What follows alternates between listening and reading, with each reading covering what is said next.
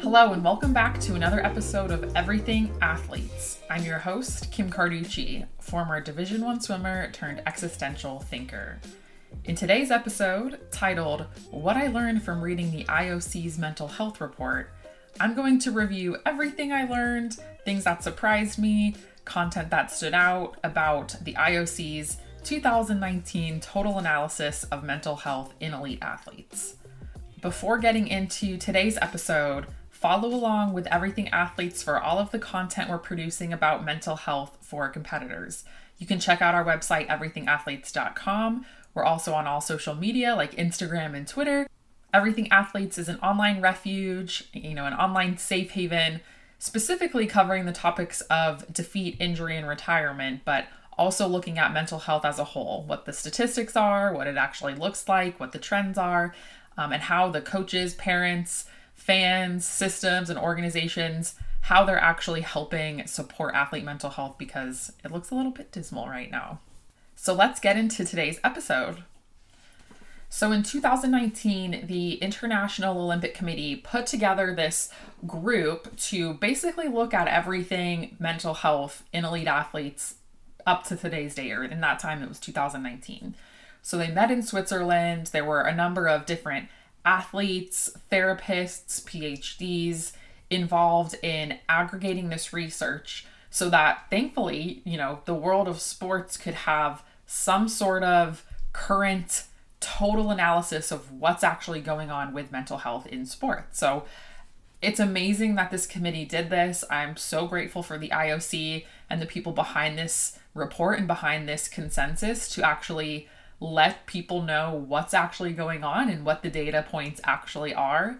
So as far as I know, it's the most comprehensive current total report of mental health in elite athletes. So I thought it would be interesting to read the many, many pages of the report and actually share what I learned from reading their report. So let's get into it. The title of the report is Mental Health in Elite Athletes, International Olympic Committee Consensus Statement 2019. And I'll include links to the report below. So in this report, they define elite athletes as athletes that compete at the collegiate, professional, or Olympic level. And they define mental health disorders as conditions causing clinically significant distress or impairment that meet certain diagnostic criteria. And just to set the scene for what the report was trying to do, what they set out to accomplish, I'm going to read the abstract of the report. It's 2 paragraphs, so I'll read the abstract and then I'll read the 3 tasks that the committee was charged with covering in the report. So here's the abstract. Mental health symptoms and disorders are common among elite athletes, may have sport-related manifestations within this population, and impair performance. Mental health cannot be separated from physical health, as evidenced by mental health symptoms and disorders increasing the risk of physical injury and delaying subsequent recovery. There are no evidence or consensus-based guidelines for diagnosis and management of mental health symptoms and disorders in elite athletes.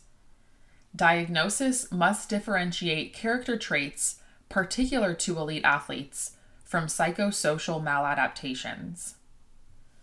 Management strategies should address all contributors to mental health symptoms and consider biopsychosocial factors relevant to athletes to maximize benefit and minimize harm. Management must involve both treatment of affected individual athletes and optimizing environments in which all elite athletes train and compete. To advance a more standardized, evidence-based approach to mental health symptoms and disorders in elite athletes, an International Olympic Committee consensus work group critically evaluated the current state of science and provided recommendations. So that just kind of sets the scene what they were trying to do. They're basically saying there's no one method or one way, one source to combat or treat or manage mental health in elite athletes. And they were trying to aggregate all this data to set the scene of what it looks like, what to do, what are some of the best recommendations for clinicians. So the three things the committee was charged with doing, the three tasks, were: 1, to review literature describing prevalence, diagnosis, and impact on athletic performance of mental health symptoms and disorders within elite athletes. 2, to review literature describing and establishing recommendations for non-pharmacological and pharmacological management of mental health symptoms and disorders within elite athletes. And then 3, to provide recommendations on how to minimize negative impacts of the sport environment on mental health symptoms and disorders in elite athletes. So pretty large tasks. They're trying to describe prevalence, put the numbers behind what it actually looks like. Is it 10% of athletes that suffer from depression? Is it 90% of athletes that suffer from depression?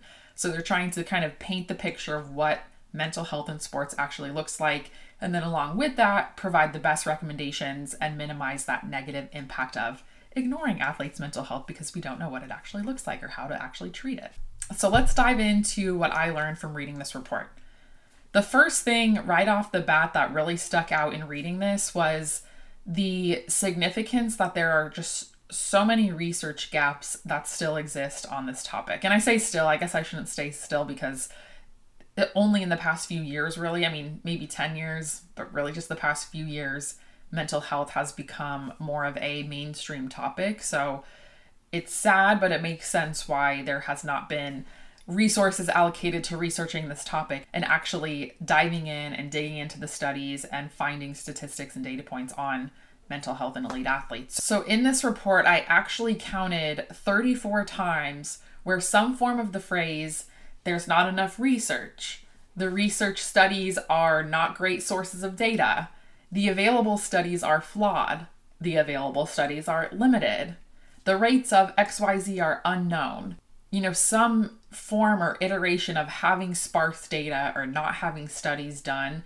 I counted 34 times. I'm sure I missed a few, so it's probably a little bit higher than 34. But throughout this report, so many instances of that phrase just made it apparent that we really need to grow research in this topic now.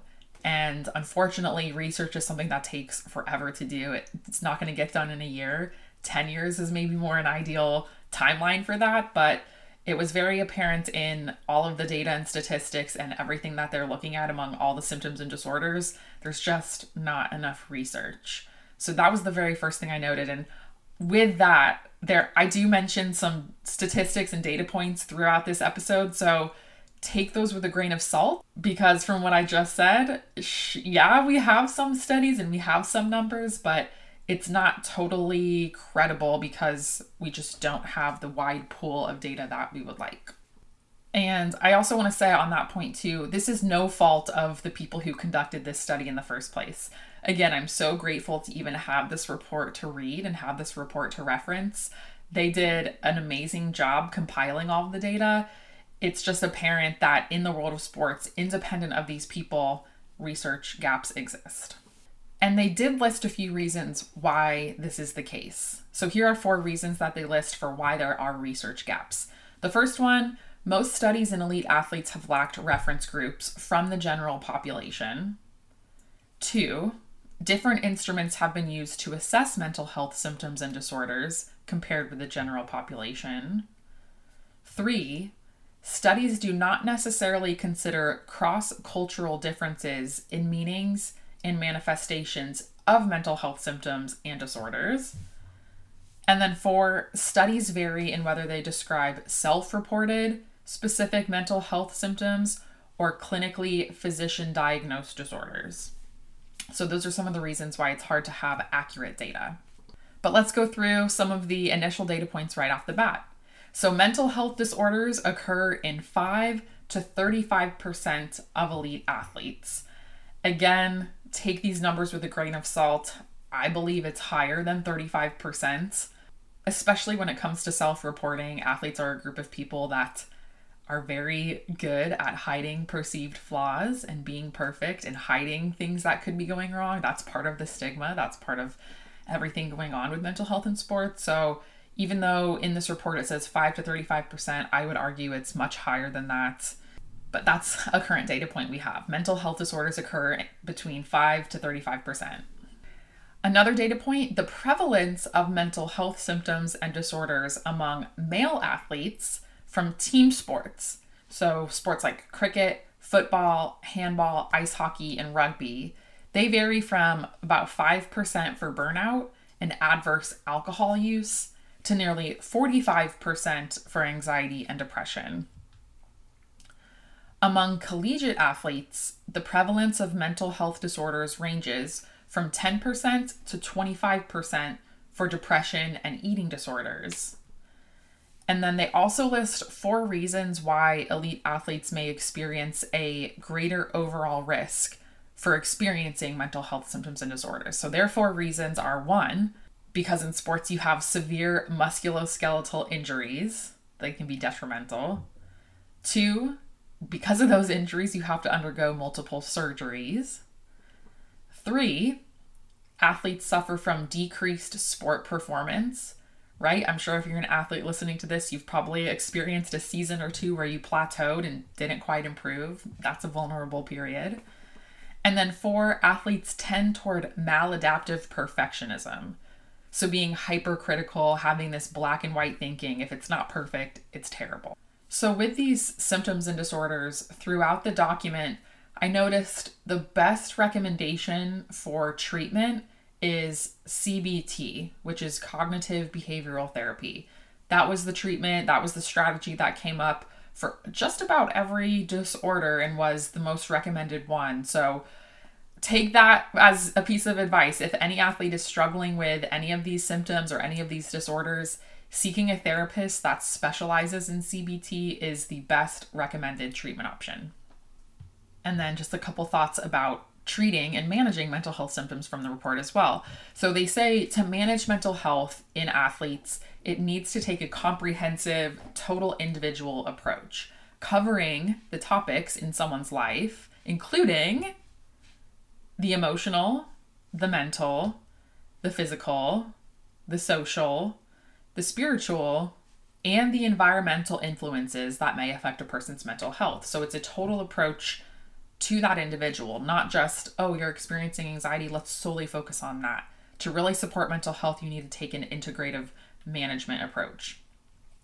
Psychotherapy is super effective, but often underprescribed. Little research exists on the different psychotherapeutic treatments for substance abuse disorders. Substance abuse is a large one they talk about in this report. And elite athletes may present with sport-related issues that may pose a challenge in psychotherapy and make it more difficult to tailor therapeutic interventions. Things like aggression. They say athletes are more likely to be aggressive, narcissistic, entitled, and then there are some diagnostic challenges. For example, the difference between overtraining and depression. They can look similar, right? If you're overtraining, you're fatigued all the time, you're super tired, you're kind of burnt out.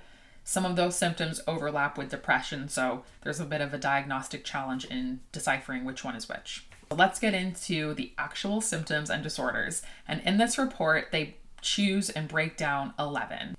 So the 11 mental health symptoms and disorders covered in the consensus are sleep disorders and sleep concerns, major depressive disorder and depression symptoms, suicide, anxiety and related disorders, post-traumatic stress disorder and other trauma-related disorders, eating disorders, attention deficit hyperactivity disorder, bipolar and psychotic disorders, sport-related concussion, substance abuse and substance abuse disorders, and then finally, gambling disorder and other behavioral addictions.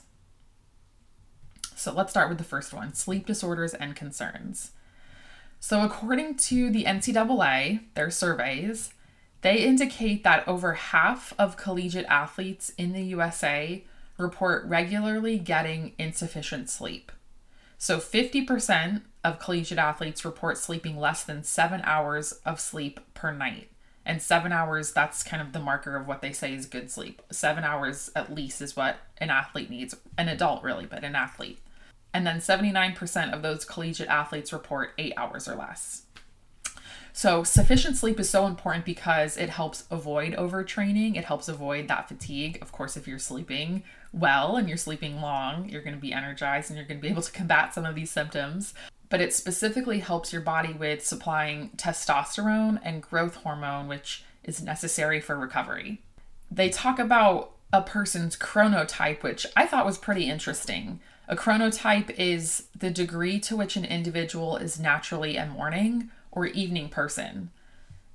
I think that's interesting. For me, I'm definitely a night owl. I've grown to appreciate the mornings as I've gotten older and have been removed from sport, but I'm definitely someone who feels more energy at night when everything's dark. I don't know. It's just, I was born at night. Maybe that has something to do with it. But it's interesting how a person's chronotype can affect their efficiency when they're training or competing. If your matches or games or tournaments are in the morning and your chronotype is to be a morning person, you might do better and perform better than if your game was at 8 p.m. and you're a morning person. So that, I thought that was interesting. They do talk about insomnia disorder, which is having difficulty sleeping at least 3 nights a week. And that's a major risk factor for other mood and mental health disorders. And they actually say insomnia disorder may be super common among elite athletes, actually citing that about 64% of Olympic athletes reported significant insomnia symptoms, which I guess that makes sense. Gearing up to competition, especially the Olympics, you might have so many nerves and jitters and pressure that you're not sleeping well. That makes sense. And then for treatment of insomnia disorder and some of these sleep disorders and sleep concerns, they recommend melatonin as the best studied sleep aid in athletes. So building a melatonin regimen. And then they also recommend CBT. I will reference that a lot. That's the common and most recommended form of treatment, cognitive behavioral therapy. And then for sleep apnea, where your pathways and airways are obstructed, they recommend positive airway pressure therapy. And they say sleep apnea is typically correlated with athletes or individuals with a higher body mass, and therefore football players have a higher prevalence of sleep apnea than other sports. They also recommend utilizing a questionnaire validated for use in athletes to help identify who may need further sleep assessment. So asking questions such as, are you getting enough sleep? Do you feel rested in the mornings? What time do you go to bed? What time do you wake up? To help build a baseline of what that person's sleep pattern actually is. And then their final recommendation, they have 4 recommendations for promoting better sleep habits and better sleep patterns with the team. The first one starts with the coaches. So have the coaches model their training schedule around healthy sleep patterns. The second one, encourage healthy sleep as part of the training protocol. The third one is to promote sleep health education. And the fourth one is to engage in proactive tracking and monitoring of sleep. So that's what I learned about the sleep disorders. Let's move on to the next one. Major depressive disorder and depression symptoms. So they define this as experiencing a depressed mood and or little interest or pleasure from activities on most days over at least a 2-week period. And this one, as a disorder, is hard to treat and really work with because elite athletes, they say they may not even acknowledge or seek support, in part related to the stigma. And the prevalence of depressive symptoms in elite athletes ranges from 4% to 68%, which is very high in my opinion. So out of 100 athletes, 68 of them are experiencing symptoms of depression. Female athletes may be twice as likely to report depressive symptoms as male athletes. And then this I thought was super interesting. French athletes who took part in athletic or fine motor skill sports were at greater risk of experiencing depressive symptoms than those who took part in team ball sports. Like, why? That's interesting. And then among North American athletes, track and field athletes had the highest rates of major depressive disorder compared with those in other collegiate sports. And depressive symptoms may be more prevalent in individual sport athletes compared with team sport athletes. I think that generally makes sense. If you have a team, you have more of that community feel than if you're a tennis player or golfer or swimmer and you're doing it all on your own. Some of the risk factors associated with depressive symptoms and MDD are genetic factors, environmental factors, injury, competitive failure, retirement from sport, pain, and concussion. So treating depression and treating depressive symptoms, there is an instrument called the Barron Depression Screener, and it's designed for athletes to self-report if they are experiencing symptoms of depression. It's a questionnaire. It has 10 questions on it, and if an athlete goes through the 10 questions and marks yes for at least 5 of them, then the recommendation is to seek help from a mental health professional. Okay, the next one, suicide. So, in the largest study of suicide in elite collegiate student athletes in the USA, 7.3% of all deaths were attributed to suicide. And last I read, outside of this report, suicide was the third leading cause of death among student athletes. I think the first two were cardiac issues and accidents. So the mean age of suicide was 20 years old for student athletes, and male collegiate athletes who participated in American football were at greatest risk. And so to promote better help-seeking behaviors and to potentially reduce risk of suicide, they recommend building a greater awareness of the risk factors for suicide, especially among coaches, medical professionals, and others who work with the athlete. So the strategies that they recommend should be considered in conjunction with treatment for mental health symptoms and disorders are the following. 1, improving social networks. 2, athletic and personal life balance. 3, team cohesion. And 4, coach and team expectations. And moving on from just the active athletes to retired athletes, they say careful consideration must be given to both mental and other medical aspects of health while addressing social isolation and other stressful aspects of transition from sport. So the big piece that they hone in on, which is a risk factor for suicide in retired athletes, is that social isolation piece. So having the athletes retire, go on with their life, feel like they're not related to, feel like they're not competing anymore, they're not as glorious and all these things. That social isolation piece is a strong risk factor for suicide in retired athletes. Okay, the next one, anxiety and related disorders. So I thought some of these statistics were very low. Of course, it makes sense if there's not enough research out there and there are research gaps. It makes sense why some of this data is not totally accurate. But they say generalized anxiety disorder, GAD, in elite athletes ranges from 6% for a clinician-confirmed diagnosis to 14.6% using self-report measures. And keep in mind, GAD is not performance anxiety. It's not other types of anxiety. It's just the generalized anxiety disorder. So I thought it would have been much higher for some reason. I didn't know it was that low of a percentage for GAD in elite athletes. But again, it doesn't take into account performance anxiety. So symptom ratings tend to be higher for female athletes than male athletes. And injured athletes appear to report more severe GAD symptoms than non-injured counterparts, which totally makes sense. If you're injured, it just sucks. So here are the self-reported estimates. 14.67% of athletes experience social anxiety, 5.2% OCD, and 4.5% panic disorder.